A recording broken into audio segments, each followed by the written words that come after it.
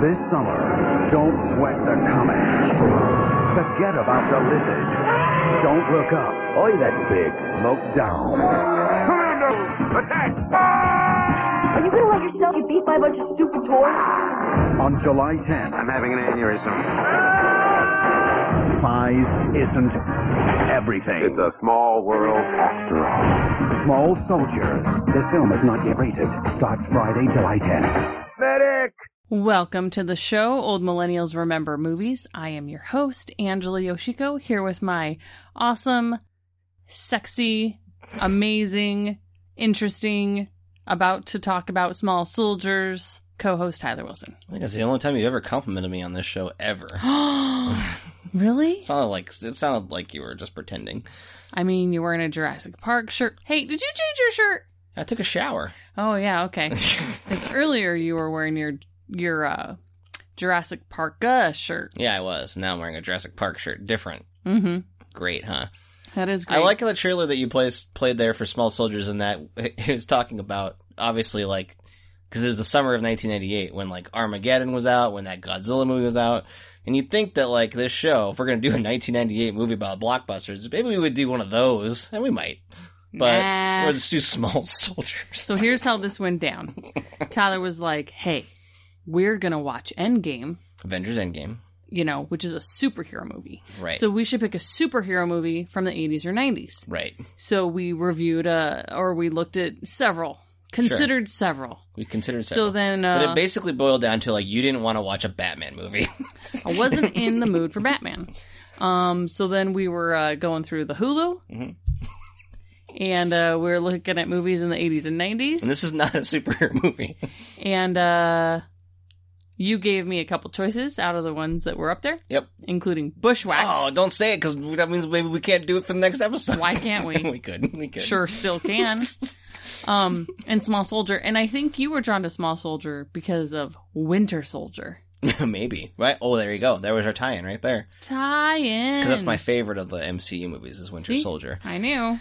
So maybe that's why. I think it drew to me because I have not seen this movie since a long time ago. Since you were 15? Probably. It was like a TV. It was on TV a lot, but oh yeah. So I think there was part of me that was like this like fascination of like, what is this and why did I see this then and why is it? Yeah, it just felt like the right thing to watch at the time. Now I regret it, but.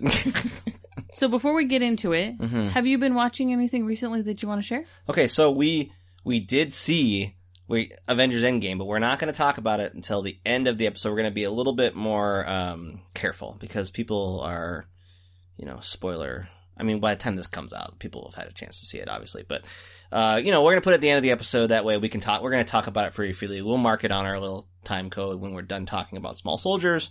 We'll talk about Avengers Endgame, okay? Now, in advance of Avengers Endgame, I had to write a couple pieces, writing pieces on, for some gigs I have on the MCU. So I did rewatch kind of some gigs you have. Yeah, some writing gigs. For some newspapers. Right. So, I wanted to rewatch a few of the ones that I'm less familiar with. So I don't really need to watch Winter Soldier right now because I've seen Winter Soldier and I really like that one. It's very seen fresh it fairly in your memory. recently. Didn't really need to see Infinity War again right now just because I've seen it. I might. Well, no. I mean, maybe now I'll watch it, but who knows? I just didn't need to see it ahead of the other movie. So I ended up watching a couple of the ones I hadn't seen in a while, or ones that I thought were like kind of regarded as lesser, and that included the first Thor. The second Thor, Thor: The Dark World, and Iron Man 2 and Iron Man 3. Mm-hmm. And so, I will say that I appreciated the first Thor when it came out. I know that the Thor movies until Ragnarok are not as well regarded in terms of just that character being used to its full potential. I agree. I think the Chris Hemsworth has been better utilized more recently than he was in those first movies. But I do kind of like how Thor, the original, sets up this whole world of Asgard. It's Kenneth Branagh directing it. It's got this Shakespearean vibe to it. It's very out there, and it's kind of fun. It works well enough. It's certainly not great, but it does give you enough of that. It's just early in the MCU before it really was all over the place, so I appreciated that. I remember having a better I know that Thor: The Dark World is regarded often at the bottom of the pile. And I was always of the mind of like, well, I saw it and I thought it was fine and thought it was okay or good. But, so I have it, never watched it since I obtained it. Watched it and just, it's a bore. Natalie Portman's in that Yeah, one? she's in those first two. She's not in Ragnarok. It really is tough to get through. It's just a lot going on, and it's not really moving as fast as you want it to. It doesn't pick up. Like, Ragnarok really, like, gives you all that stuff, but it also just, like, kicks it into gear quickly and gets you onto, like, its main plot. The Dark World is all over the place for a while, and then it takes forever to focus on what it's going to be about. And then it gets a little better, but no. I've always liked Iron Man 3. That is the one that Shane Black came in to direct, and it has a Shane Black screenplay vibe to it. The end where it's just Don Cheadle and Robert Downey Jr. like equipping and having like a little buddy cop climax is really great. I've always really liked the bait and switch on the Mandarin, which was like a troubling character to do because it's basically all reaped in Asian stereotypes, and the way that movie handles it is, I think, clever and fun, and I liked that bait and switch. And then Iron Man 2 is also another one that's really low rated. And I get it. Like, it's definitely got some problems, but I've always kind of liked it because it really is the first of all these movies that had to kind of wrestle with the universe. Because Iron Man 1, it's the first one, but other than, like, the Nick Fury tag at the end, it's just a superhero. Like, it's an origin story. Like, it wasn't really until after that Incredible Hulk movie that Iron Man 2 was, like, trying to build out this bigger universe. Like, they were tasked with doing something. They have to expand S.H.I.E.L.D. They introduced Black Widow. Not in a great, I mean, she's definitely like, everybody's ogling her, and there's problems with that. I think Scarlett Johansson's good in the part, and she's good enough to kind of overcome that. And I don't think the villain is great. I like Mickey Rourke, but it doesn't really register. But for what it's trying to do and all this thing, it's really still focused on Tony. It's not that action heavy. It definitely is pushing you to kind of like not like aspects of the Tony Stark character, which has always been kind of a through line. Like I like Robert Downey Jr.'s performance, and that he's always able to kind of play this guy as a little bit of a prick, schmarmy, but someone that you like and you understand. And the movie, it's pretty contrived in how it like resolves this, but he's like dying from like his thing he put in his chest, and so it's trying to wrestle with that a little bit. And it's a tough movie because it's trying to build up to what would eventually be the Avengers and all this other stuff. So I just kind of have like a little more appreciation for it than a lot of people do. The point is that I like most of these movies, so it's like even the ones that are like the lesser ones, I kind of like. So that's what I've been watching. I watched that before, Endgame. Oh, the other thing I watched, I was going to tell you, was I watched on my TCM app, my Turner Classic Movies app. Here we go. Just okay. one. I'm just going to talk about one. Okay. I watched Rebel Without a Cause, which I thought I had seen a long time ago. With what's his name? James Dean.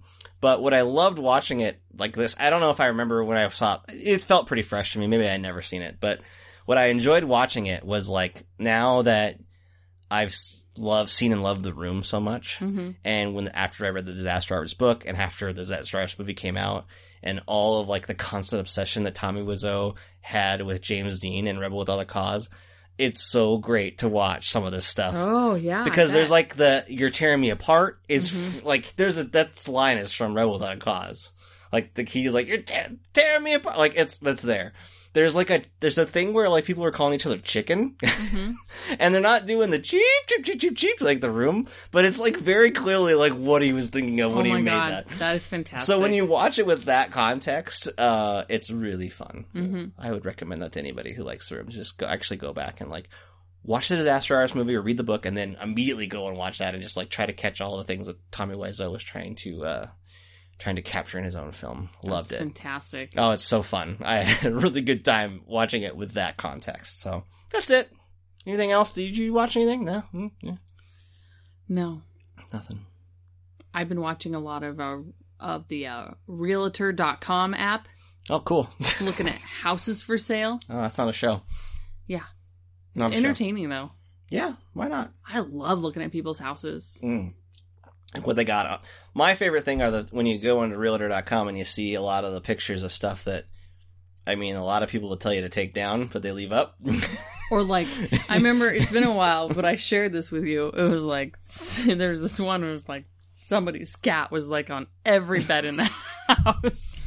Like that's Was it a running gag or what? It's like that's like a big no-no for staging your house.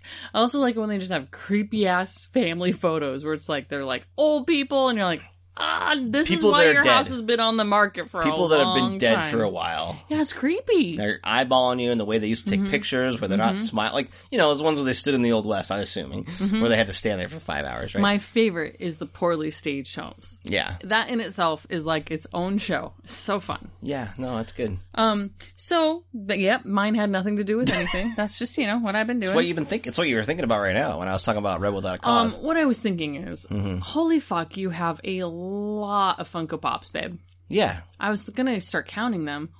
I have Well, my there's app so count. many. I have an app that counts, so don't bother. What's the count at? Well, it actually that's because you can also add like little mystery mini things on there now and the dorps and stuff, and I have a few of those things. So it's like boxed ones. There's a lot. I don't know. I don't need to talk about it on the air. There's a lot.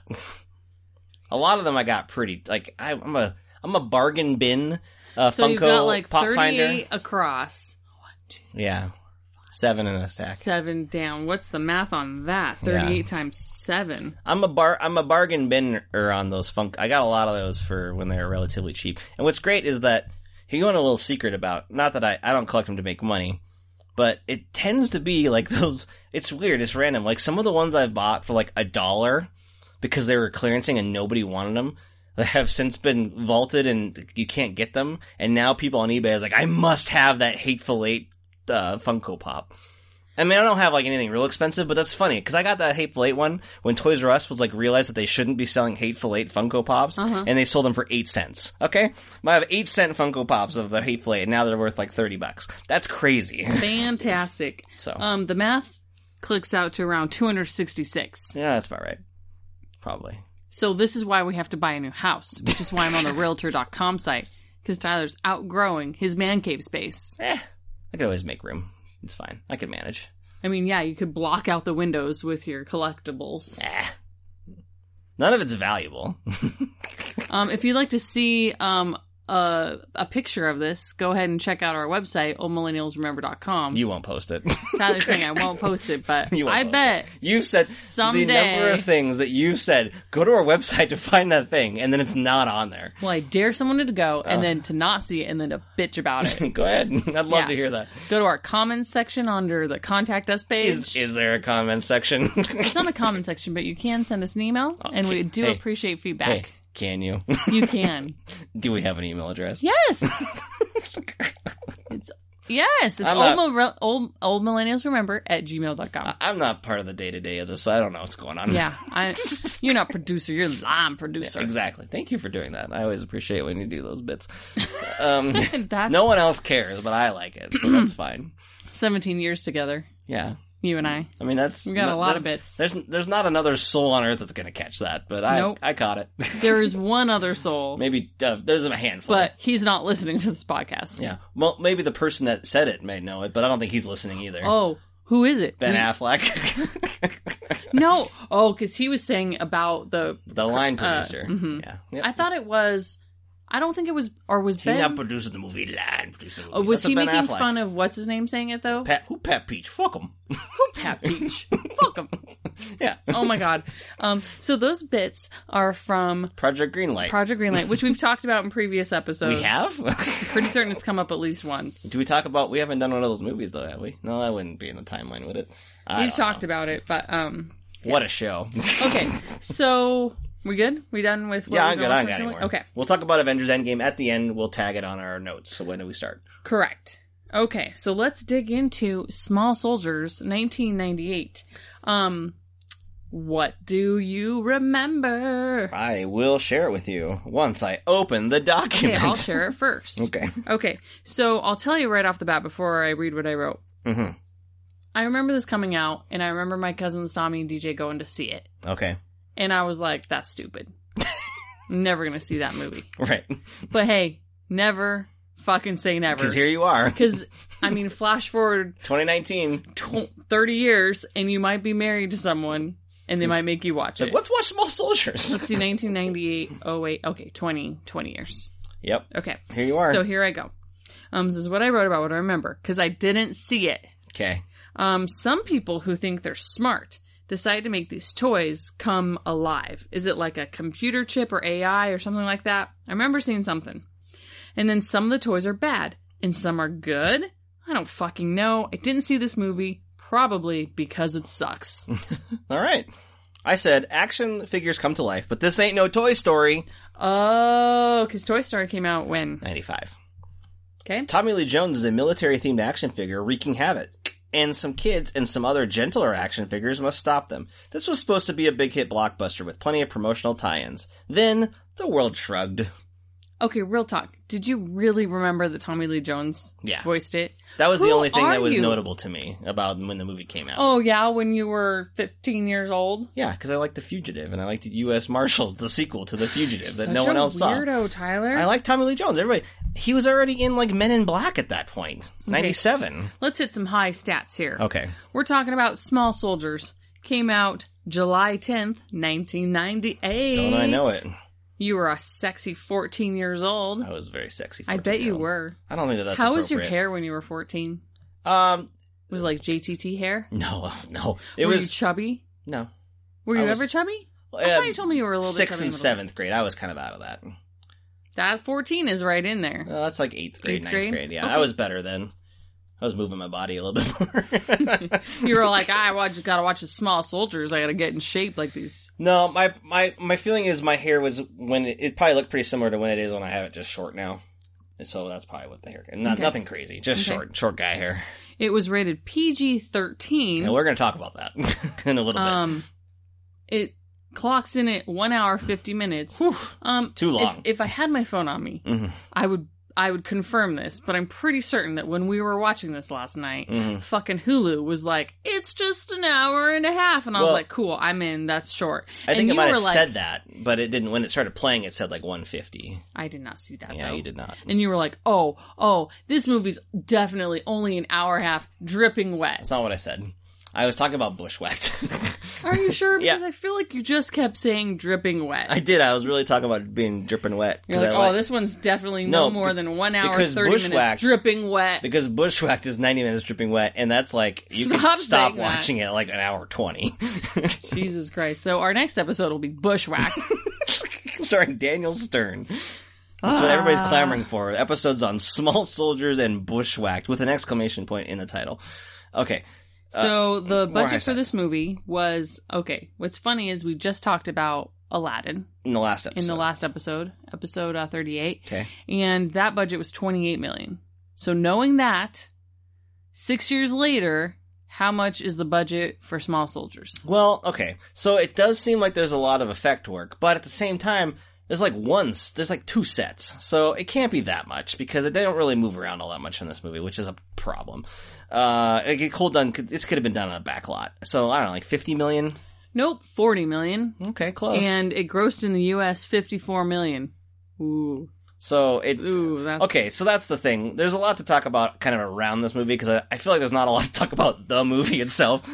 Because everything can be said in about 3.5 minutes. It's dull. That's really its main problem. It's dull.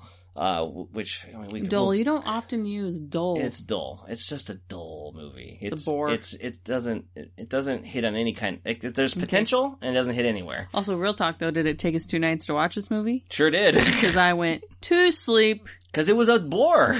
I wish we were tracking which movies I fell asleep in, just because maybe there's some data there. Maybe there's something interesting. Which movies I fall asleep to when we're watching. I have that data. I've been tracking it. Oh, have you? Let me check. It's all of them. You're such an asshole. Every single one. I did not fall asleep during Aladdin. Because we did it in the middle of the day. I did not fall asleep on Drop Dead Fred. Oh, yeah. It's going to be my favorite ranked movie of 2019. It doesn't count. Prediction. Oh, okay. All right. What do you mean it doesn't count? I forgot to do the bit I was going to do before. Angela explains it all. Oh, Now we're into the movie and it's so too let's late. just pause. Okay. Angela explains it all. Na na na na na na na na na na na na na na.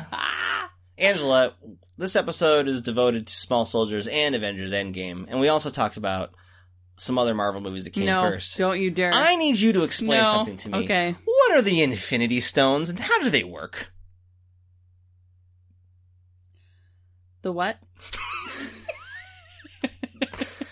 In Avengers Hold on. Infinity War. You're asking me what they are. What are the... I'm not...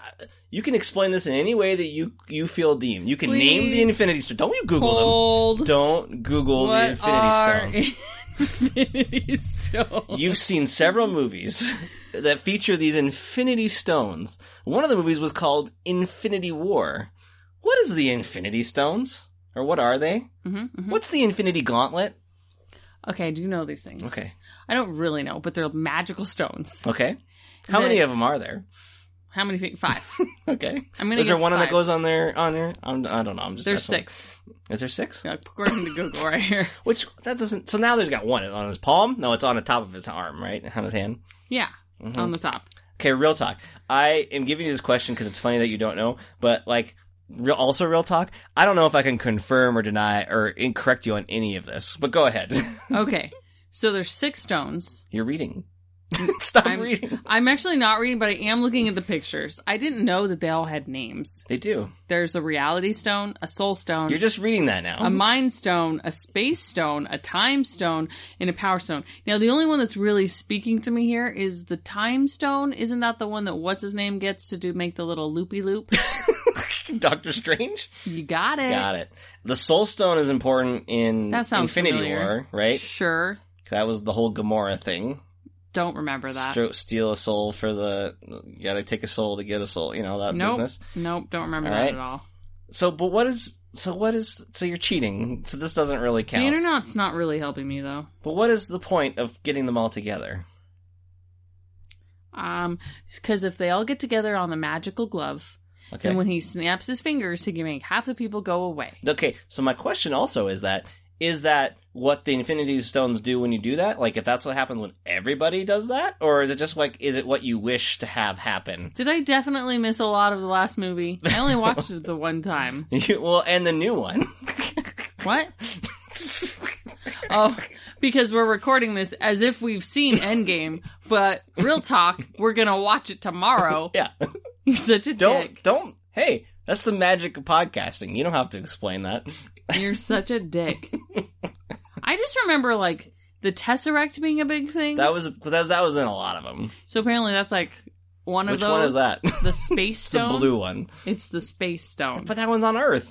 But then, okay, and half of them are calling them gems as well as stones. This is dumb. It's just like, hey, I know something we can do. Let's have magical rocks. It is definitely geared towards kids, because you remember how you loved collecting I did rocks? like collecting rocks. Yeah, it's smart. Kids love rocks. Whatever, by putting, because we're gonna definitely do that, we're gonna put Avengers Endgame in the title of this episode for Small Soldiers to help us grab, 5 extra Marvel fans. Those 5 Marvel fans will be turning it off right now when you're like, this is dumb.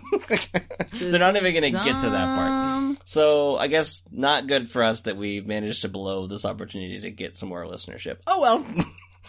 That was Angela Explains It All on Infinity Stones. Well, now I'm curious. What is an Infinity War? Because you know that I'm like a questioner researcher. So now after this podcast, now I'm going to assume by the time we record Endgame, ask me that again, and I'm going to know all my business. That might actually be helpful for you to watch and Will it? to learn. Yeah, probably. What I could about probably you? read it. Oh yeah, I don't know what's going on.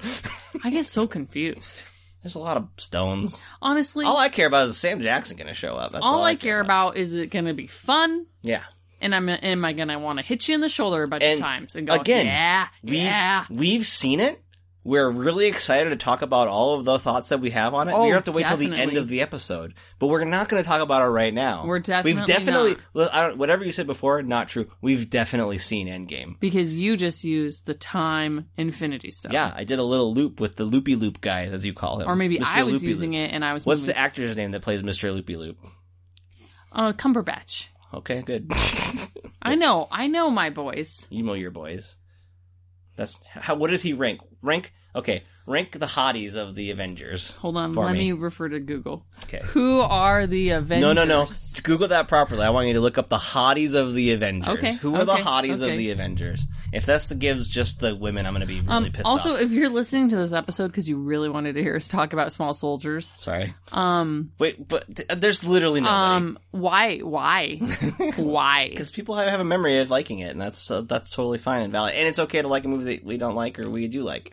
We might like Small Soldiers. Oh, there's like pictures. Whew! Okay. Rank the hotties I can't. of... Yeah, you can. You know number one. Thor. Yeah. Chris Hemsworth is your one. He's my one. Two? The other Chris. Really? And then the other Chris. You don't like that Sandy Mark Ruffalo? Oh God, we all love Mark Ruffalo. Yeah, right? He needs to be my boyfriend. Yeah, that Sandy Gray, Oh, Mark Ruffalo, huh? Huh? Mm-hmm. Yeah, I know, that's what I'm talking about. Mm-hmm. Stellan Skarsgård, where does he land? Dr. Eric, he's the Thor doctor guy. He's the guy in Deep Blue Sea Oh, him. that gets chucked into the tank. I mean, pretty low. Oh, he doesn't go very high for you? Pretty low. Not into those Nordic guys, other than Thor. And also Captain America. You don't like Chris Evans? Ooh, but what about bearded Captain America? You like Much that? better. Oh, so much better. Oh, right? much better. Bearded Captain America is where it's at. Yes. Loki. He's got a little bit of that, like, he's a better, I like Tom Hiddleston a lot more, I do too. but he's got that Eddie Redmayne, like, I'm a slick English guy kind of thing. I don't like that. I don't know if it's that bad, but Well, not as, exactly, it's not as bad as Eddie Redmayne, good lord. yeah. I mean, Oscar winner Eddie check Redmayne. back on our website for my official ranking. Yeah, it'll be on there, for sure. Do I have to limit it to the men, or can I have a mix of men and women? I mean, that seems like the appropriate thing to do, even, because, like, I mean, realistically, we shouldn't be doing this at all, measuring people on their physical appearance, but why? for some reason it's more okay for men I think it's now. less about their physical appearance and like how attracted I am to them. Oh, yeah. I mean, Because that has nothing to do with really like the typical ranking of a physical appearance. I should do it because I would try to be really objective because while not homosexual in any capacity, I would probably still rank Chris Hemsworth number one. Because I just would. I mean, it's hard to best that. You know what I mean? I like Scarlett Johansson, but I mean, if we're being honest, Chris Hemsworth won, right? Well, for you, it's probably Sam Jackson. Oh yeah, I forgot. Doesn't we count him? Duh. Not really like an Avenger, yeah. All right, what are we doing? We were talking about small soldiers. Okay, small soldiers. So we did But some like, high do stats. we have to talk about A little small bit. soldiers? We have to talk Okay. about it a little bit. So that It's 30 minutes in, so that's so this about is our time. second Joe Dante movie. You would think that we'd do a Joe Dante movie that people like Gremlins, but no, we did Small Soldiers. We did the Burbs a few episodes back, which we enjoyed. It was a good movie. That was a blind spot for both of us. We hadn't seen the Burbs. Yes. What I can tell you is a lot of similar themes going on Joe here. Dante likes to do well, right? And this is very much like a derivative of Gremlins in a lot of ways too. This is really. like Gremlins plus the Burbs plus Yeah. trying to achieve Toy Story. In some shameless ways, I would say. Yeah, Yeah. it's got some problems there. So it is a Joe Dante movie, and this is where it gets kind of like, so he said when he got hired that he was hired to kind of do like a PG-13, edgier type movie. And the movie is rated PG-13. But like, why? Because of the action figures' use of like knives, and they're attacking and they're trying And to explosives. harm people and explosives, I think. But they're toys. Right. But you gotta remember, it also came out in like 98, and this was kind of in a period of like real sensitivity towards like school shootings and stuff like that. Not that we haven't graduated out of that at all, but there was some response to that, I think, going on. But then the other big deal was like they were trying to make it that way, right? But then they started selling like tie-ins, like Burger King got a promotion, like it's a kid movie. Like the premise is a kid movie, Yeah, kind of. I'm not going to see this as an adult. Right. By myself. So then they're like, we gotta soften it up a little bit. So now you have this weird combination of like, there's some remnants of an edgier movie, but it's not, because it's just a kid movie Yeah. with uninteresting kids. I mean, and they're all older kids too, because Kirsten Dunst is maybe 14. The kid is the main kid, Alan, he is maybe 13 or 14. So you have this awkward mix of what is supposed to be, I guess, edgy, funny, but then like all the side cartoon characters or like puppet characters are all like that same typical like kid movie stereotypes. Like they are just jokey, bad jokes. The little Gorgonite thing is just making horrible jokes. So it's this weird combination. It's for nobody. And yet the movie is populated by, you could tell when they cast it that they were going for something maybe a little bit older, because you had Phil Hartman in here, you had David Cross, you had Jay Moore. This was when the mid to late 90s when we were really trying to make Jay Moore like a thing in movies. He was in so many of these kinds of things. And it almost never works because he's always trying to play like a snarky asshole. And it never really like translates into like, I would say, comedy. And then Dennis Leary is in it for 3 scenes. I think he was hired for 3 days on the movie. I love Dennis Leary. He comes in and does his best, but it's 3 days worth of filming. Yeah. So this is a kind of maybe an unfamiliar movie for people. Another explains it all. What's going on with this movie? We don't have to go through the whole thing, but like, what's going on?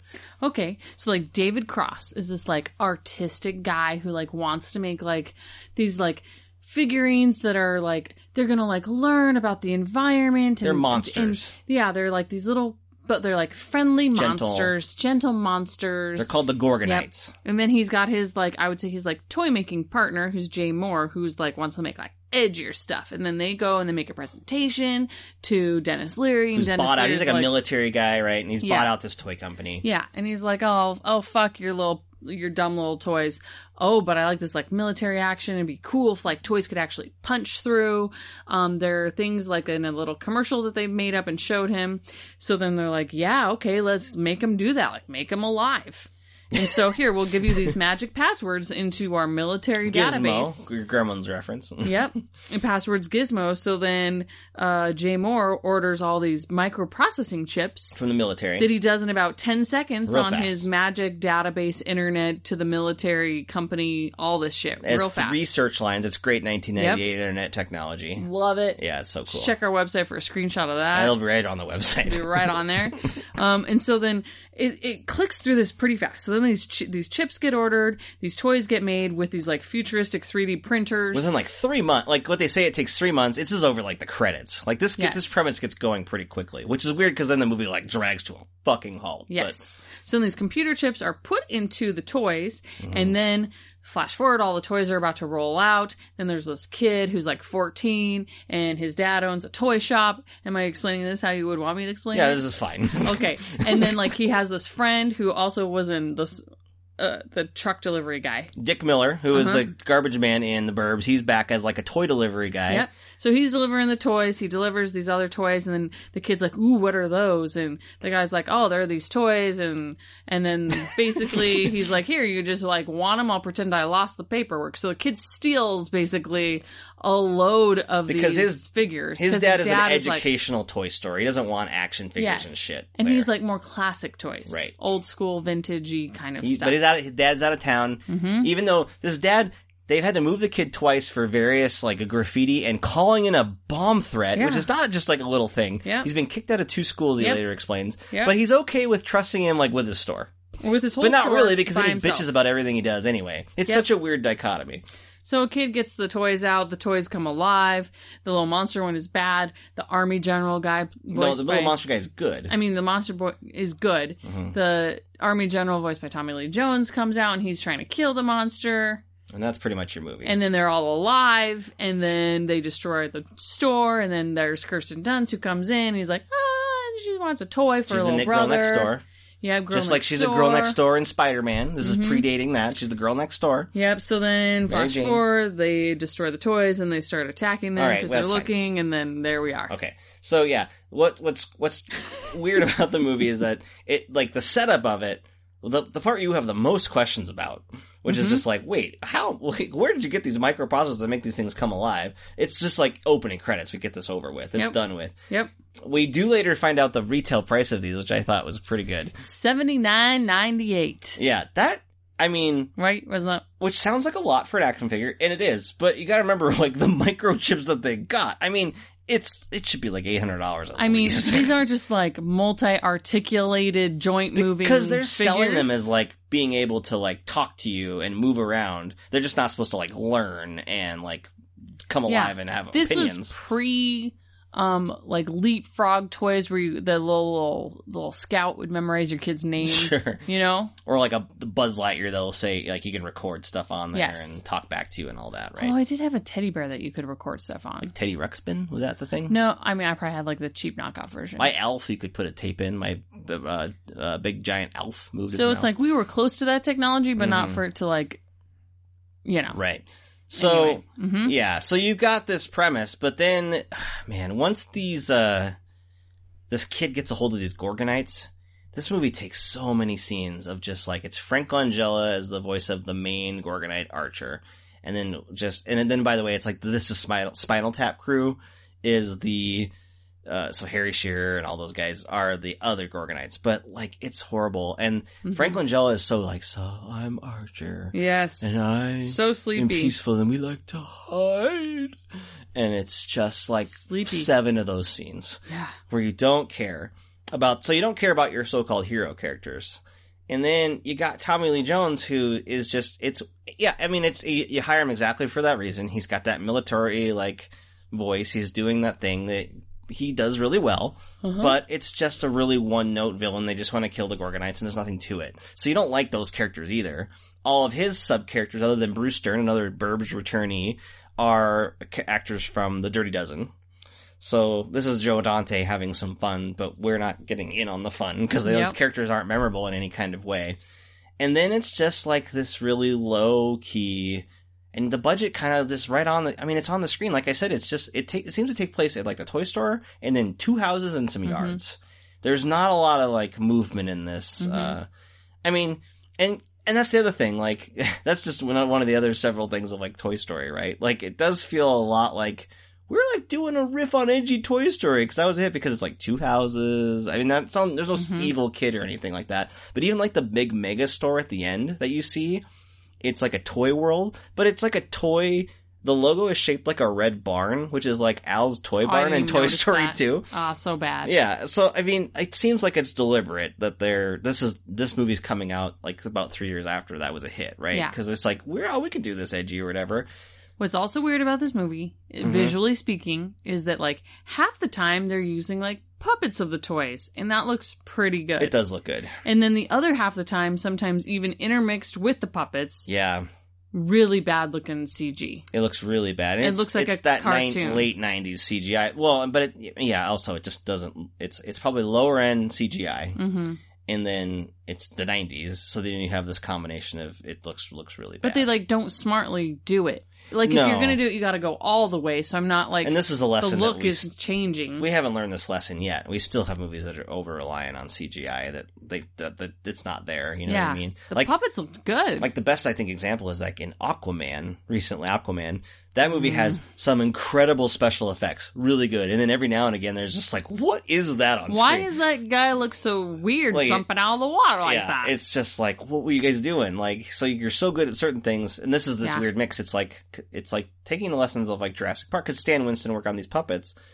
Jurassic Park's, I think the reason that movie, the original one, holds up so well is because most of what we see is Real life. animatronics, and then its CGI is interspersed a little bit, and like it's well shot and well lit. And it's Whereas like this in is- the dark, and this one's like, Yeah. we're going to do this right in the bright light, right next to It looks really bad. person. And so that's distracting. But everything is just so small scale because these action figures are attacking. They're all just all on the ground. There's not really any kind This of is the threat. dumbest movie ever. There's not any kind of threat. You can just kick these things mostly. I was like, does anyone have some boots? Just put on some boots Yeah. and crunch, crunch. Kirsten Dunst eventually gets the right idea and just gets out the lawnmower and takes out about 50 of them. Yeah. Like, no problem. Yeah. Also, let's talk about the director's obsession with power lines and Transformers on power lines. Because we just watched The Burbs. Yes. And there was a scene where... It's the other character that went Yeah. up to the top of the thing and like gets electrocuted. Yeah, what's and, his name? Mhm. Yeah. So that's the climactic moment of this moment. The Yeah. movie is that the kid... And it looks like the same backyard. Swear to God it is. It's probably the same backyard, backdrop. Same studio Transformer. backlot. Same props. He's just like, Okay, who listen, cares? people, if you go back and watch these movies, power lines are dangerous. They are. They Don't- will kill Your you. kitchen gloves aren't going to help you with Oh yeah, shit up he there. puts on these like yellow rubber gloves. Those are not fire safety. No. No. You know, they're not rated for live wires. No, you don't want to mess with Fucking these idiot. things. Yeah, That's no. really, actually, it's really, what's the word? Irresponsible to put that in a film. Well, maybe that's the reason why it's PG-13. The ratings board was like, nope, and they like hold up knives. But yeah, they're not very So there's a lot of like, for a movie that seems to only take place over like 2 days, the robot or the small soldiers are very fast at like constructing vehicles in which they are turned into weapons. Yeah. Including like they get a hold of a lot of nail guns. Nail guns, they create tennis balls, flamethrowers. a tennis ball. They light up tennis balls. Uh-huh. The mom is the only competent adult in the movie, but she's only in the movie for like 5 minutes. The main kid's mom, she actually like is telling some people what to do inside the house and starts hitting the balls back at least. So she's the only competent adult. Mm-hmm. But yeah, but everything else but even then, it's like, yeah, I mean, you don't want to get hit with a nail gun from that distance because it would hurt. I mean, you wouldn't. They're still far enough back that. Like, getting hit with the nail gun is... Well, a nail gun could kill you. Well, yeah, it could. You're right. Okay, so let's make that clear. I'm not saying that. You don't want to be hit with a nail gun. But they're shooting it from, like, 30 feet off. You don't want to be hit with a nail that's flying through the air. You don't. You got a head and eyeballs. That's why I feel like if you just kind of flank around and just kick the thing over. Just get your boots on and run out there real fast. They're fucking little 6-inch plastic toys. But we get a lot of these scenes, but they're not played for humor. What is the tone? Yeah, what are we doing here? It's less for tone. I think the characters are supposed to be quipping, but it's mostly Tommy Lee Jones just citing war references. Oh, yeah. You know, we get he gets on a helicopter, so then we've got the Apocalypse Now, Fly the Valkyrie going. They have War, What Is It Good For? That song as they bust out of a garage. They play a Spice Girls song. Oh, I do like, that's about the only, there's a couple, I'll talk about the only funny bit in the movie. The Spice Girls one is not really funny so much as I just kind of like the Wannabe song by the Spice Girls. Yeah, you like want to get down and dance with it. Yeah, but they like try to use it as like this, it's out of nowhere, like the small soldiers have like hooked up, the commandos, I guess I should call them, whatever, who cares what their names are, but, he hooks up speakers and to draw them out, they blast Spice Girls.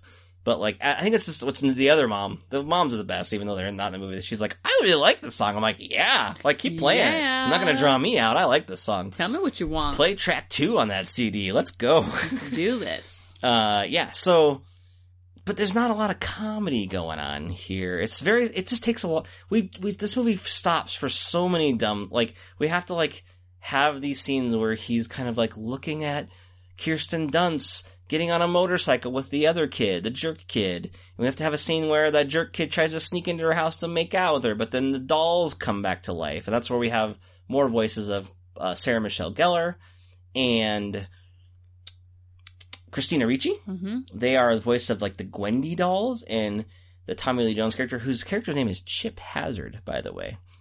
Great military name. But they have a whole scene where they are able to do like a Frankenstein, like resurrecting they put the chip of a dead one in and they get all the dolls. It's all for a 5-minute sequence where a bunch of dolls jump on Kirsten Dunst, and at least Kirsten Dunst is just swipes them away. She's like, all right, get off. All right, get off. I'm good. And then that's it for that, because that's all you do with these things. You just flick them off and it's done. Yes. It's over. Because they're small. It's small. The point is that it's like, fine, we can have this premise, but it certainly doesn't need to be an hour and 51 minutes. Jesus, no. We got this thing done in 1:15. I feel like you tricked me. I think you were like, this is a short movie. We'll do I did not say that. I was talking about Bushwhacked. Were you? I was talking about Bushwhacked. I don't know. Bushwhacked. So you thought moves. the funniest bit in this movie was? It's at the end when all of this stuff has taken place and the 2 houses have been destroyed. Oh, yeah. And Dick Miller's out there. His truck has been destroyed. Dennis Leary on his 3rd day of shooting. He comes in on a helicopter. He's like, Dick Miller's first. He's like, hey, I've had a lot of anguish. I don't want to move the truck. I don't want the BDC. This has been a horrible night for me. And like the partner, her name is Miss Kegel, by the way. I remember that name because Jay Moore and David Cross are into her at the beginning because of course they were. And she just pops a check out from like a little like hand printer. Yeah. And he's like, oh, all right, yeah, that's fine. Check. And then Phil Hartman comes up and he's like, oh, you destroyed my house and all this anguish, blah, blah, blah. And she just prints out another check. He's like, all right, good. We'll talk to you later. Thanks a lot. And then Kevin Dunn is the dad of the main character. He's like, there's no amount of money. Look at my house. Blah, blah, blah. All the English pronunciations. Oh, that's plenty of money. Yep. And that's the end of that. It's just like, we took care of this because that's how the world works. We'll just pay him off. That's how large corporations take care of business. And it's just Dennis Leary being like that dick that we like to see him in these kind of movies. And so it's the only part of the movie that I actually laughed, and it was at the last minute of the movie. Got it through the whole thing, and it was only the last minute that I liked. In our last episode, Aladdin. I referenced you were talking about corporation, cable, like Disney taking Disney over, Plus and all blah, that blah. stuff. Right. And I thought you were going to quote a little quote from Small Soldiers. Why would I remember a quote from Small Soldiers? I wrote it down because it stood out so much to me. Oh, great. So, Dick Miller, as he's talking to the kid about the toys and stuff before he lets the kids steal a bunch of shit off his truck, says, pretty soon big corporations are going to own everything, and then it'll be goodbye microbreweries. Yeah, that's fun because, I mean, he's right. Everything is owned by big corporations, except for microbreweries. Like, there's plenty of, like, these handcrafted breweries still around. Is that what we're talking about, microbreweries? Maybe I'm not getting this lingo right, but we're talking about just, like, independent breweries. Yes. That's all we have independent of anymore. We don't have any independent bookstores anymore, but we've got independent breweries, that's for sure. Exactly. So I just want to bring that up. No, that's a good reference, even though the only thing he actually pointed out that it still is independent are the breweries. Everything else is owned. Also, there was another point where you did laugh out loud. I did? What was it? It was at Kirsten Dunst. Uh-huh. And she was upside down kissing Spider-Man. Nope. No. Spider-Man was upside down. Nope. Okay. She was in the store she comes in with her younger brother into the toy store, and he's all, I want that. When am I going to get that? And she's like, never if you don't shut up. Yeah. Shut that kid down. There's something about, shut up, kid. Kids saying, like, people saying shut up to kids that just tickles you. It's funny. Yeah. Stupid it's kid. like shut an up. easy laugh if you want to make Tyler laugh. Tell a kid to shut up. If you could tell a kid to shut up, not like, I don't know if I would respond to that way in, like, if I saw, like, real kids being told to shut up. I think you would. I might, but it's all about context. And also depends on the kid. Like, does the kid deserve to be told to shut up? Well, I'm talking about in like a real mean fashion, or it just seems out of nowhere. Yeah. In movies, I find that very funny. I don't know if I would necessarily find that same thing funny in real life, but in movies where people tell little kids to shut up, I find that very funny. I don't know why. Yeah. Mostly because I'm always like thinking like in my head when my kids are talking, I'm like, I just wish you'd shut up. Yep. So that's all I have for Small Soldiers. Did you have more? I mean, this was Phil Hartman's last movie before he was killed. It was? Yeah, and they had to deal with that. Like, it came out after he died. And so that was another issue with the movie, and they dedicated the movie to him. But I guess the only comment I have is that even we did an episode on Jingle All the Way, which is, I mean, I think we can agree it's not like your classically good movie. But at least in that, Phil Hartman is doing something. Is trying. Movie. He's barely in this, and it just feels so, like... odd. It's odd. Well, there's comedians in the movie, right? But they're not... Even Dennis Leary is not really doing anything that's comedic. Odd. It's just like he's being a dick, and we kind of like that out of Dennis Leary, right? But like Jay Moore, nothing. David Cross, he's not even playing like... at this point, he's just playing like a nerd guy, right? Yep. Not a funny character. Yeah. And then, Phil Hartman, who you'd count on is this, like, he's kind of like, he's Kirsten Dunst's dad. He's a techie who's kind of being a little bit of a turd to Kevin Dunn, the dad of the main kid, which I don't even think, the main kid is so blah and so uninspired in this movie that I don't even know what his character name is. I don't know the actor's name. It, like, doesn't register with me at all. Rude. What if he's listening right now? I think he's still doing well as an actor, so that's fine. He did get to kiss her at the end, so there's that. He kissed her a couple... Yeah, anyway. But he's just blah. I think he's doing fine. I don't think he's probably has money, because he's been on TV shows and stuff. I think he's done fine. The movie, it's not like his fault necessarily, it's just a boring character. So I don't care about him at all. I don't know what my point was. What was I talking about? I got so sucked into that guy's boringness, I can't even think about what I was going to say. Oh my god. No, Phil Hartman is like, there's a shell of like some kind of character that was supposed to be there, but then it's like not. It makes me wonder, like, was he part of like this PG-13 tone where he's like a real, like, mouthy dickbag or something, or somebody's like, like, then they is took there, like, it out. A little American Beauty going on or something? Oh, geez, I don't know about that. Like, he has got Nazi plates in his basement? Oh my god, that would have made this movie so much more interesting. Or they go into the small soldier. Oh, that would be good. What about this twist? So Chip Hazard, Tommy Lee Jones's character, is a bad guy, right? But then he goes into Phil Hartman's house, sees that he has Nazi plates. He's like, I can't stand for this. And he turns sides, and everybody, the Gorgonites and those guys team up to like kill the Nazi sympathizing Phil Hartman. That's a movie. That's a movie. Does the toy soldier have sex with Kirsten Dunst? What?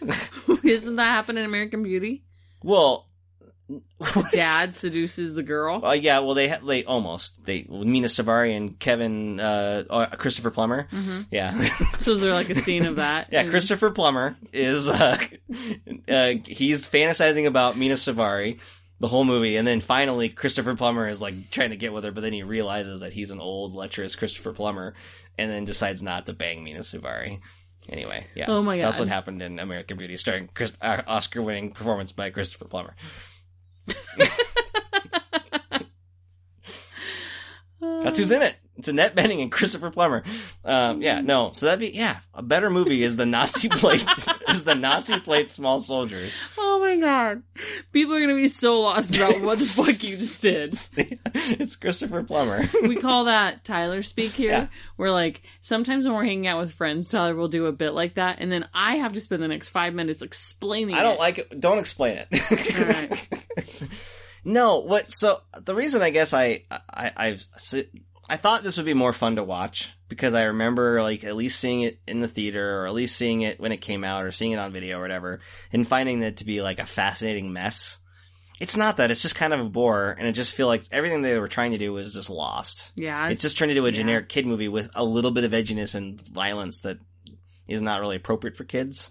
But it's not fun for adults either. Yeah, I mean, it was no Drop Dead Fred. Well, there's more meat to chew on in Drop Dead Fred, at least. There's more to talk about. I don't even feel like there's not much to say. I wouldn't even recommend to, like...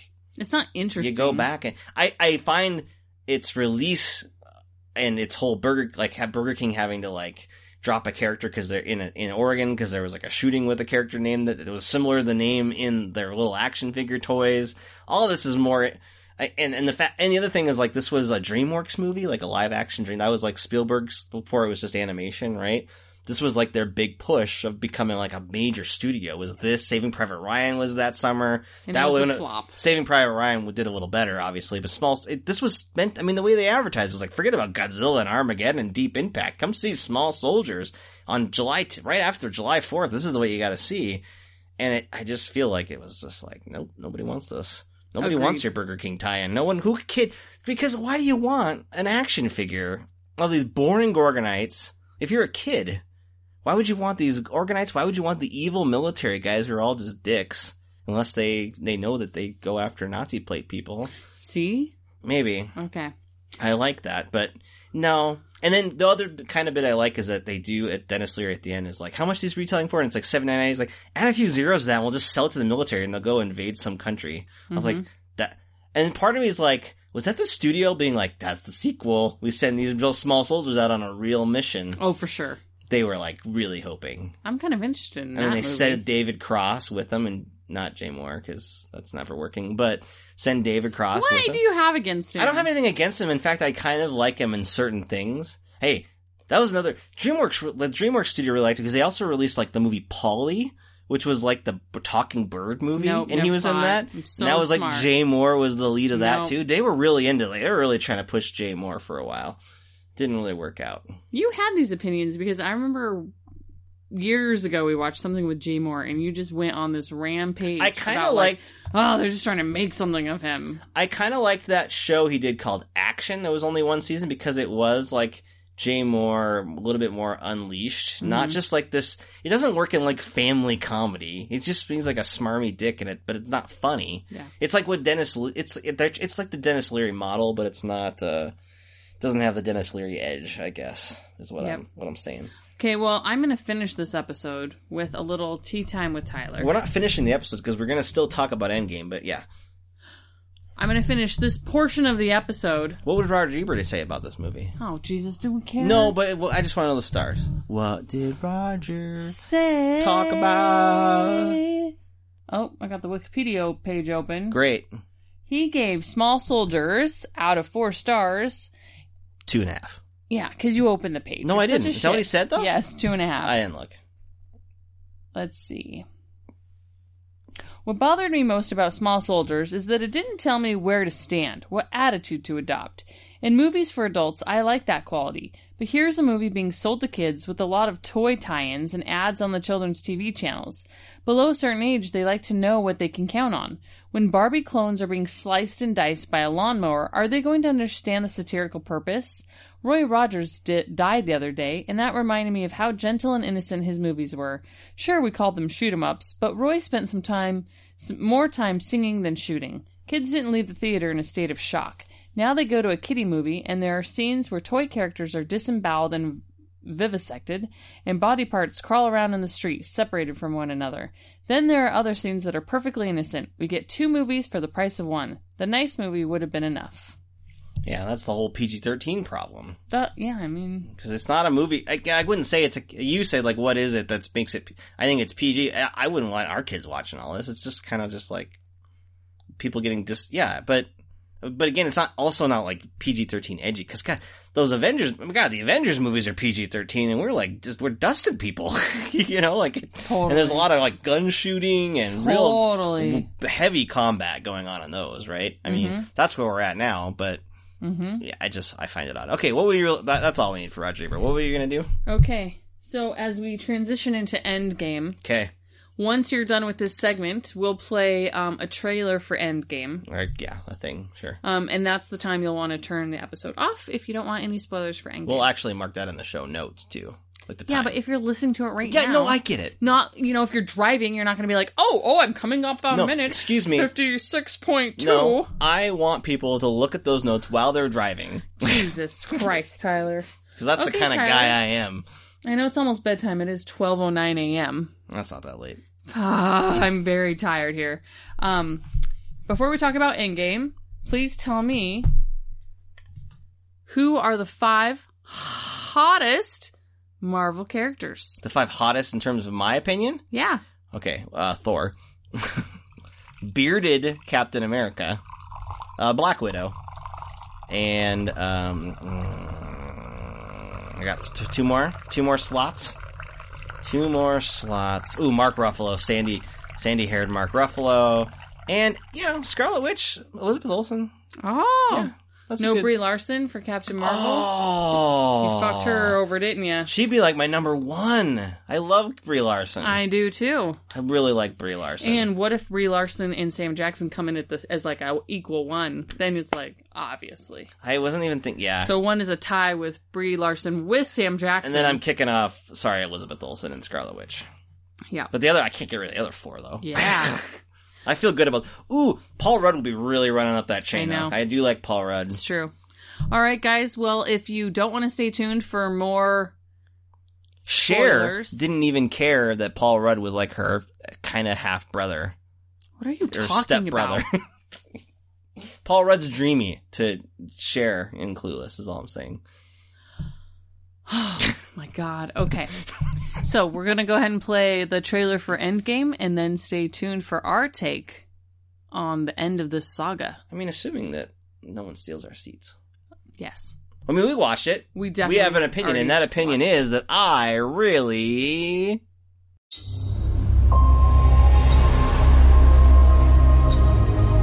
We lost. All of us. You lost friends. You lost family. Today we have a chance to take it all back. We will. Whatever it takes. Whatever it takes. Whatever it takes. Liked it. Okay, so we are going to talk about Avengers Endgame. We've seen it. We saw it before. We were just pretending in the earlier part of the episode that we maybe hadn't. But we totally. saw it. This is like the same night we're recording. Same exact night. There definitely wasn't 5 nights in between when we recorded Small Soldiers and now. Nope. What are you talking about? Totally. So we're going to talk just a little bit. Everybody's seen this movie. It broke box office records. we're not gonna. We're talking. It's a spoiler. We can talk spoilers. If you haven't seen it, just turn it off. And Just turn it off. Yeah, that's Bye. fine. Yeah, you can listen to other things about it. But what did you think about Avengers Endgame? I'm gonna put you on the spot. Why do you always do that? What do you mean? Why do I always do that? Because I'm going to say this. I thought it was good. This is my normal Angela go-to. So you did not watch any Marvel movies in advance early, right before we saw this. I did not prep. But you had seen Infinity War Yes. recently, and you've seen most of, if not all of these movies in the past, right? Yes. Yeah.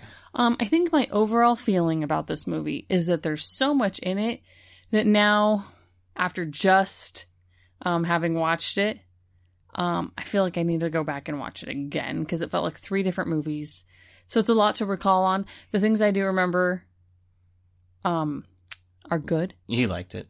It Yeah. is 3. There's 3 very distinct acts in this Yeah. movie, and they are like their own movies, right? Mhm. The first act I thought was probably the best of the 3 because if you recall, on this very podcast, we've had a few episodes where we've kind of talked about Infinity War and what the ending of Infinity War does as a movie versus a cliffhanger versus whether or not that's a satisfying experience on its own.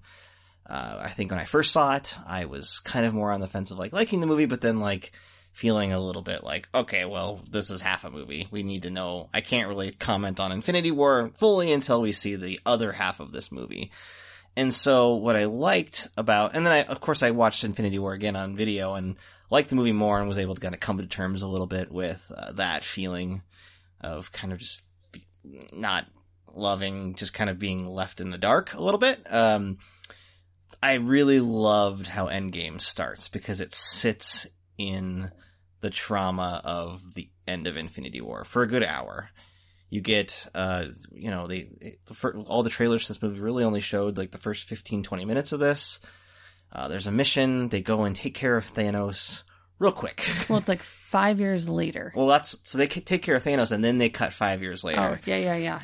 And I thought that was brilliant. Probably one of the boldest choices, more so than killing off half the universe in the last movie. I think choosing to just let this terrible act sit with our characters and sit with this world, it created a really complex and new type of movie for this series. Mm-hmm. And it gave all of our core characters some different angles to play in terms of their performances, right?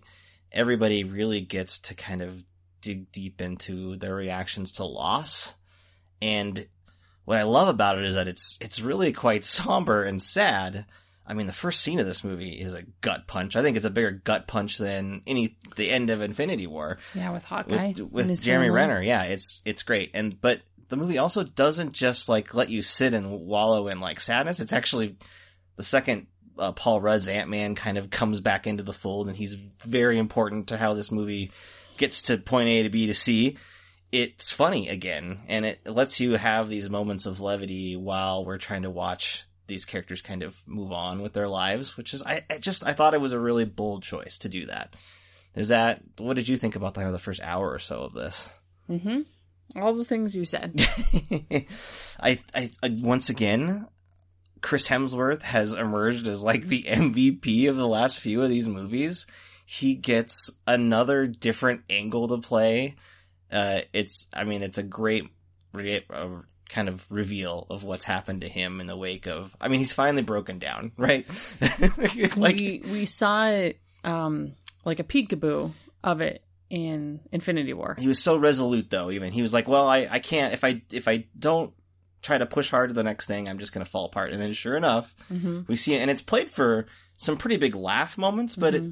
It's very authentic and honest, which I think that's why it's funny, is because it feels, you feel hurt and pain for him too. Mm-hmm. It just happens to be just the mm-hmm. sight of seeing him fat and what I will hairy. tell you mm-hmm. is that Thor being fat and sad and long gross dreads and kind of a gross Lebowski kind of character. Right. I still thought he was really hot, so I just wanted to tell you, Tyler, that my love for him is true.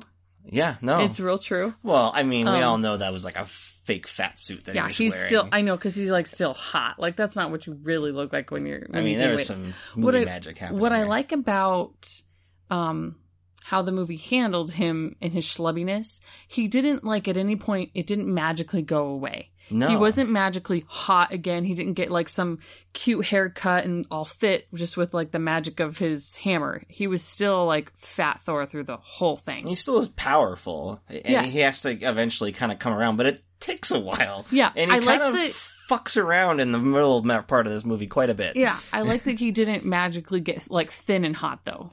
One of the best things is, like, there's an early enough scene where they're back and they're trying to create a plan for what they're going to do.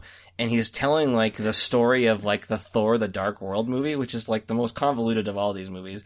And it's such a rambling story. It's so funny. And he's talking about, like, oh, here's Natalie Portman. Yeah. And, like, I mean, we sort of dated, but I guess we're not dating now. So everybody in the room is just like, they've had it. But Paul Rudd's Ant-Man is just like, oh, This yeah. is the first And time then- I'm hearing And this then story. what happened? It's and amazing. this is amazing, and you're a star, and I love you.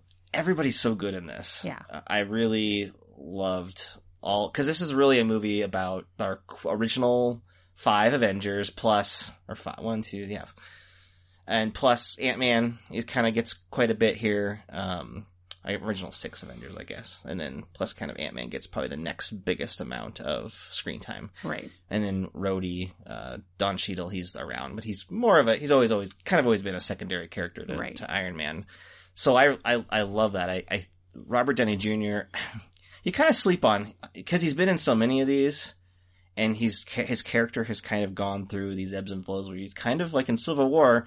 I don't know, for me anyway, and it seems like for most people, most of us were siding with Captain America in that fight, and right? they wanted you to. Right. But this movie is kind of bold enough to, like, in the beginning, Robert Downey Jr. kind of throws down on Captain America, like, now you fucked up. Like, I didn't want this to happen, and we all know that you were probably right morally, but look what your morality gave us. And they've kind of all, he's not wrong. Blame and resentment. He's not wrong, and it's an amazing performance by him there, and then the way his character shifts in that 5-year shift is different. It's different than what we've ever seen him before, and he's reluctant to go back into the fold, because now all of a sudden he's got the good things that he's never had, and so love that. Chris Evans has always been amazing in this. Mark Ruffalo, who's very different. He mostly just appears as Hulk in this, although a very different version of Hulk. But he's so emotive, and they've done a good enough job with the visual effects that he just feels like he's there, and he's giving this performance and giving us a new shade of the character. I love Scarlett Johansson and Jeremy Renner's scenes in this movie. I wish there were more.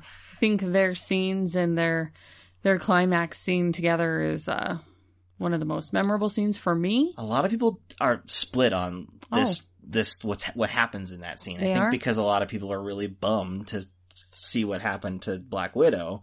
But, like, that's life, man. I know, but it's also just the fact that, like, she's the only original female Avenger, and this is what's... And they're like, bye. But I don't think it plays unfair with that conflict and what happens there. And it felt like the right thing to do. For her, yeah, it was a very heroic him, act. like, as for their relationship and I loved them. And so, yeah, so then there was a point in the middle part of this movie, because it goes from, like, the somber movie about grief into what they even call in the movie a time heist movie, where they go back to get the stones from different parts of the time, their own timeline. It doesn't work like Back to the Future 2. Ant-Man gets some great moments talking about movies that don't work. And so what works. good, including, like, a joke about Hot Tub Time Machine. Yeah.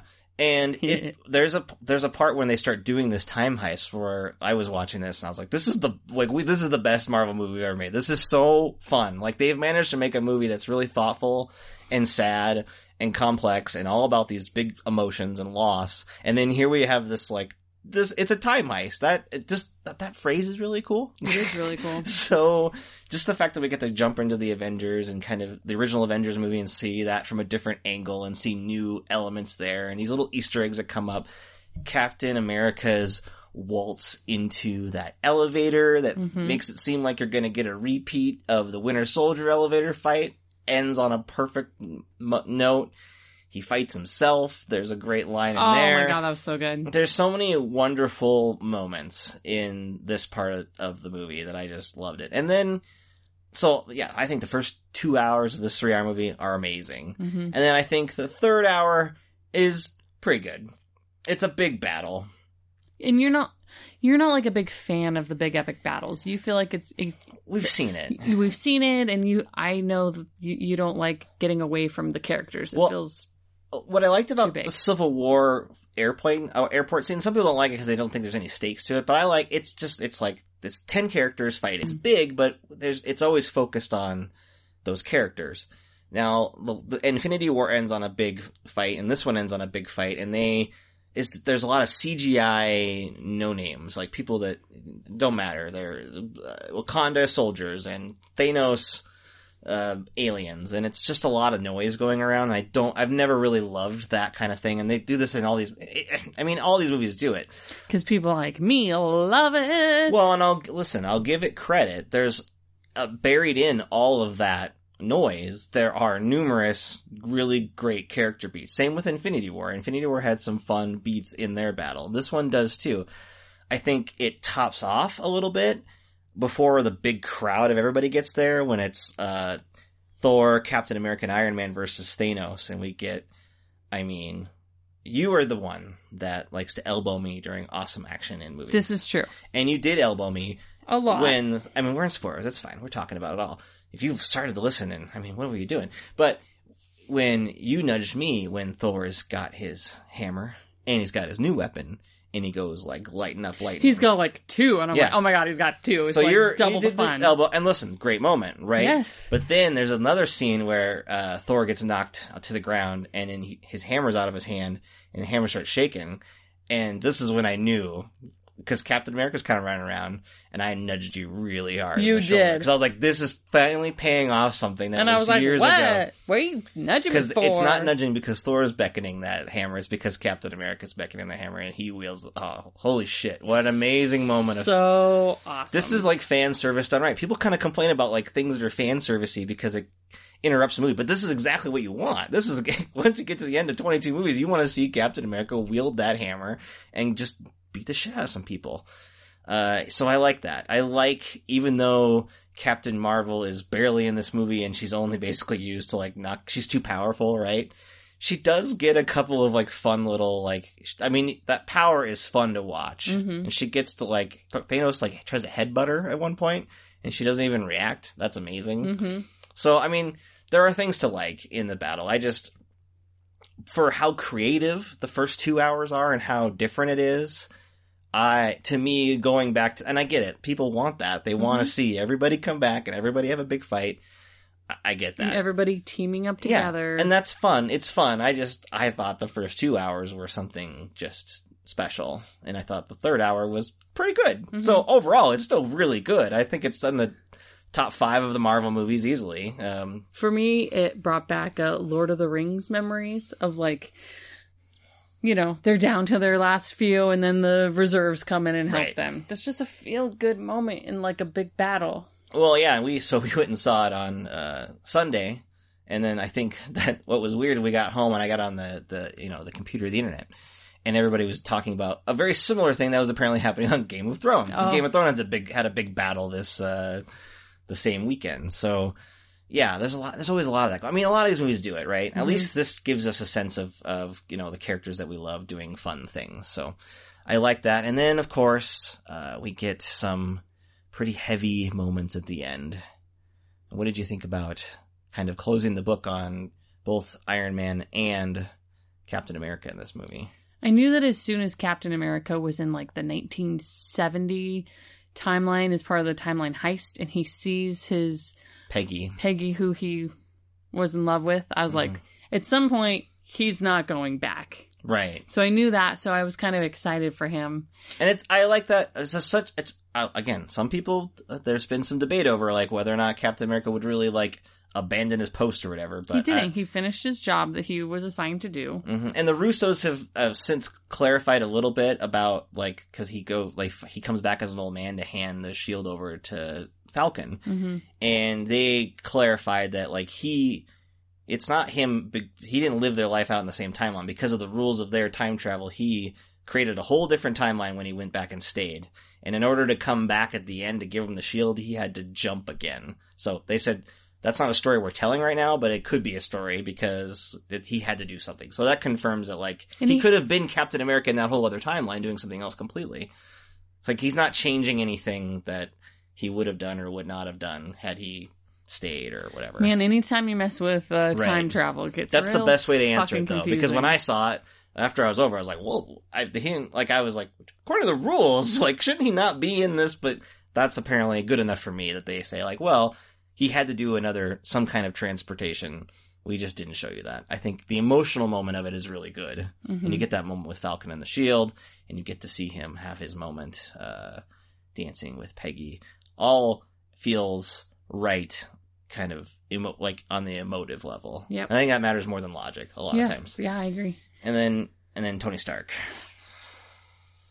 I think I extra struggled with the sadness of losing him because he has a 5-year-old daughter who strikingly looks like our Right. little Sawyer. So I think it, like, struck me more from, like, her perspective to lose her dad. And that's just sad. I don't care that he's gone. He's Done a lot of these movies. Yeah, that doesn't... It hit me with that, and then the final scene with Jon Favreau, with the little girl on the porch Which is after the funeral. Callback from the first Iron Man movie. It's really strong. And Jon Favreau directed that first Iron Man movie, so it feels very much like a complete closing of this chapter. And yeah, it could have been done in a really rudimentary, kind of simple way. I think the way they did it was really maximized for emotional. It worked. Like, it pays off. I think like Thanos saying, like, I am inevitable, and then Tony Stark's final act is like, he says, I am Iron Man. Holy shit. Like, that's an amazing so moment. good. I don't know who wrote it, but it's fucking great. Like, that's exactly what, like, that's what you say. This is like, that's just a perfect, and then he has this, really good moment with Gwyneth Paltrow, who's used enough here to kind of finally close out that arc of his life. And yeah, it's good. It's really good. And he got to, like, see his dad back in the time heist. There's some talk about, like, later on in the year, like Robert Downey Jr., like, pushing him for Best Actor, for an Oscar. And I would say that Pushing what? Huh? well, I think because this is What? his last movie, like, you know how Black Panther finally opened the door to get the Marvel movies into the Oscars, right? I don't know if Endgame will linger around to be, like, a Best Picture nominee. I think it's too attached to Infinity War, maybe. But I like this narrative of, like, trying to push Robert Downey Jr. into that. Because really, like, what this movie forces you to do is kind of think about that entire movie. Because I think Sam Jackson, I think, has been in more movies, but, like, tiny parts. Robert Downey Jr., when he's in a movie, he's in all of it for the most part. And so he's been the lead in, like, 7 of these things. He is this universe, and it doesn't work without him. It doesn't work without the first Iron Man not working. It doesn't work with any of that. I think he really showed this genre how you can insert comedy and humor And a character's not perfect. And a character who can be kind of an asshole and kind of unlikable at times. I just remember feeling like Iron Man 1 and 2, I feel like, was it the second one I thought was just so fun and funny and... Well, he's fun in all of them, but he's, like, in Iron Man 3 is more, like, comedy based. Like, yeah, in Iron Man 2, he's kind of a dick. Like, and in Civil War, he's kind of a dick. He's a dick in all of them, but they always push it. I like how they really push that character to its limit. And it's because of his performance, Robert Downey Jr., that it doesn't ever feel unlikable, because you still are, you know, there's an attraction there to his, he's just a guy that's, like, his super genius and his assholery is just what makes him so appealing, right? So, yeah, this is a good movie to really send him and Chris Evans really off, and yeah, it's really good. I'm really happy with how this turned out. And I think it both helps Infinity War and also, like, hurts it in some ways, because I think it's just so much better and it pays off so much more than Infinity War, so it's hard to, like, look at that. But if you look at it as, like, one big thing, and you look at that as, like, the first half, it's more fun. And really, like, there's a lot, this one's so focused on the 6 characters. It is, but then you also think about Gamora's sister, what was her name? Nebula, she's got an amazing arc in this. Where the hell did this like suddenly pop? So it's like they dealt with her and her story. And they've been doing some work on that in those Guardians movies, but like the way they were able to pay that off actually really works. Yeah. And I wouldn't have thought that even because I'm not the biggest fan of Guardians 2, where a lot of that conflict was kind of aired out. And I like those scenes, but to me, it always felt like it was secondary. But the way that they managed to bring it to the kind of the forefront of this one was really cool. There's so much shit happening in this movie. And you need it, otherwise you don't have God. that fight, because she's the key to getting Thanos back into the fold at the end. So they have to have that work from like a character level, otherwise it just doesn't, you don't get to the end, right? There's so much. It's hard to... There's 2 Nebulas running around. Jesus. I know. So there's a lot going on here. Now, the last thing I'll ask you about is the girl power moment in the final battle. What did you think about all of them lining up behind Captain Marvel, all the female characters remaining, to lay defense or something for Captain Marvel?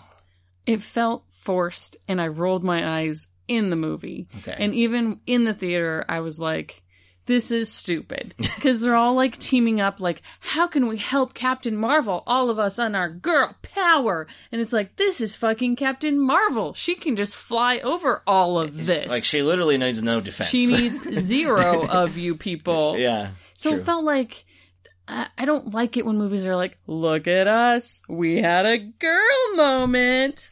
Oh. Yeah, I wanted to ask you, because anytime, if I'm complaining about it, it just sounds like a white man complaining about it. But to me, it did feel a like little out of checking place. a box. It just felt a little forced. Like I Yes. liked so many other individual moments with some of the other characters. Scarlet Witch, even though she's not in much of this, has some really good scenes. Yes, she does. And Captain Marvel, I think they get the most out of her, considering the problem of her being so powerful. I like her scenes.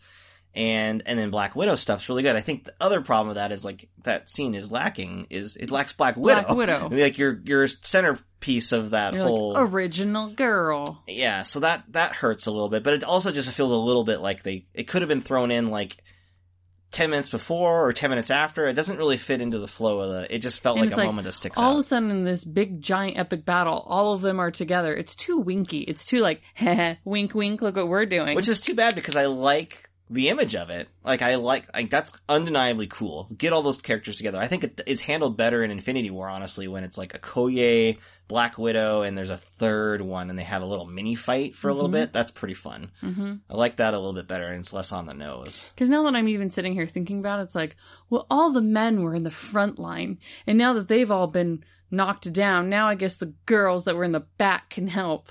Oh, that's now. Well, that wasn't even the case, it, though. They were all lined up in a different But way. why? Why are they all Scarlet there? Witch, you gotta line her in the front. She's one of the more powerful I know, ones. but why are they all I don't know how they get there. How are they all together? Yeah, I don't know how they it's got in one annoying. place. I'm annoyed by it. Yeah, it's a little bit weird. It's kind of one little sour. It's like, it's hey, such a small moment. That sorry doesn't we really killed matter. Black Widow. How about you girls get like 30 seconds of fights together? Whereas I'd rather get, because some of the characters, right? Like Tessa Thompson, who's Valkyrie. She gets a couple of really good quieter scenes with Thor in this, and I remember her scenes in the Ragnarok. And I like recalling that. Evangeline Lilly's Wasp, I'm a fan of that character, and I like her, just her general personality in those movies, and so I like that. So I think that they're doing the work already. Like, don't celebrate, don't pat yourself on the back, I guess. Yes. They're like you've already done you've made some good progress. Hey, by all means, make a movie with all of those characters. That would be awesome. It's like the A-Force or whatever. That would be cool. I would be ready to go. But yeah, for this movie, it's like not my favorite little moment. But that's okay. Just one little bit. Otherwise, I'm glad you said it. I didn't want to be the sexist. Well, for a second while we were watching, I was like, where's all the dude? Why are the girls? Oh, jeez. So I was like checking myself, and I was like, this is stupid. And again, I understand the sentiment. I think Sure. that there's an attempt there, but it's also an attempt made by like 2 male directors. Yes. So it like, just I feel feels a little bit like, did you ask a woman about this? who maybe ask, just like, Get a little input. yeah. But hey, I've been online. Some people really like it, so. I mean, I feel like those people being tricked.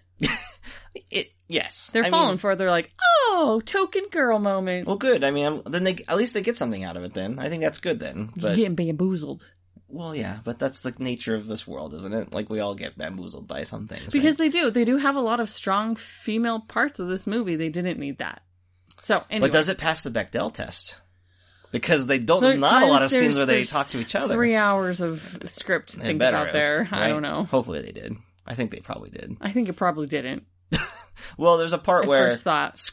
Black Widow's running the Avengers toward the beginning, and she's got like Captain Marvel on the phone and Okoye on the phone, and does that count? There's a man in that though, isn't there? Yeah, they're probably just talking about getting Thanos a man. Well, they are talking about like, oh, Jeremy Renner's doing something bad in Japan or whatever. Yes, it's all about. Yeah. I don't know. I'm not going to speak to that. It probably does. There's 3 hours worth. Probably figured out a way to do it, but. I would hope. Are they counting like that scene where they're like, "Oh, we got to get the gauntlet over here"? Yeah, we'll help you. Oh, there you go. They passed it. Okay, I'm just gonna Google it real quick. Great. Endgame Bechdel test. Does it pass the Bechdel test? So much quiet. The other element I was going to ask while you're looking this up is that, as much as I liked the Jon Favreau moment with the little girl at the end, I did read a little bit about people who are kind of complaining about like Gwyneth Paltrow's complete lack of like being a mother in the movie. Like all of the scenes with the kid are with Robert Downey Jr. or Jon Favreau. She barely has any moment with the kid herself. I mean, there were some points where I was like, "Where the fuck is Gwyneth Paltrow?" But I was like, "She must." She doesn't. I mean, she's else. Never really been a big like. She's always like, especially the Avengers movies. She kind of goes and films for a couple of days, but yeah. I mean, I get that. I totally see that, but at the same time, it's never really been. She gets to have that cool rescue suit though, so that's cool. At least we finally get that. Are you still looking this up? I'm filling the time. Let's say it passed. Because now there's a couple of scenes that pass the Bechdel test. Great. Phew. This article comments that, of course, that's a drop in the bucket compared to the many, many scenes that feature men talking to one another. Right. So I'm just saying, like, okay, so good job. You guys put them all together for a 5-second action scene. But, like, you had numerous opportunities to have them interact. And then you chose not to. Because even when, like, the sisters are talking, it's all about their dad. It's always talking about other men. Yeah, that's what I mean. Ugh, so annoying. Anyway. That's it. We talked about Avengers Endgame. Talking through it and thinking through it is making me feel more positive about it than I was for some reason.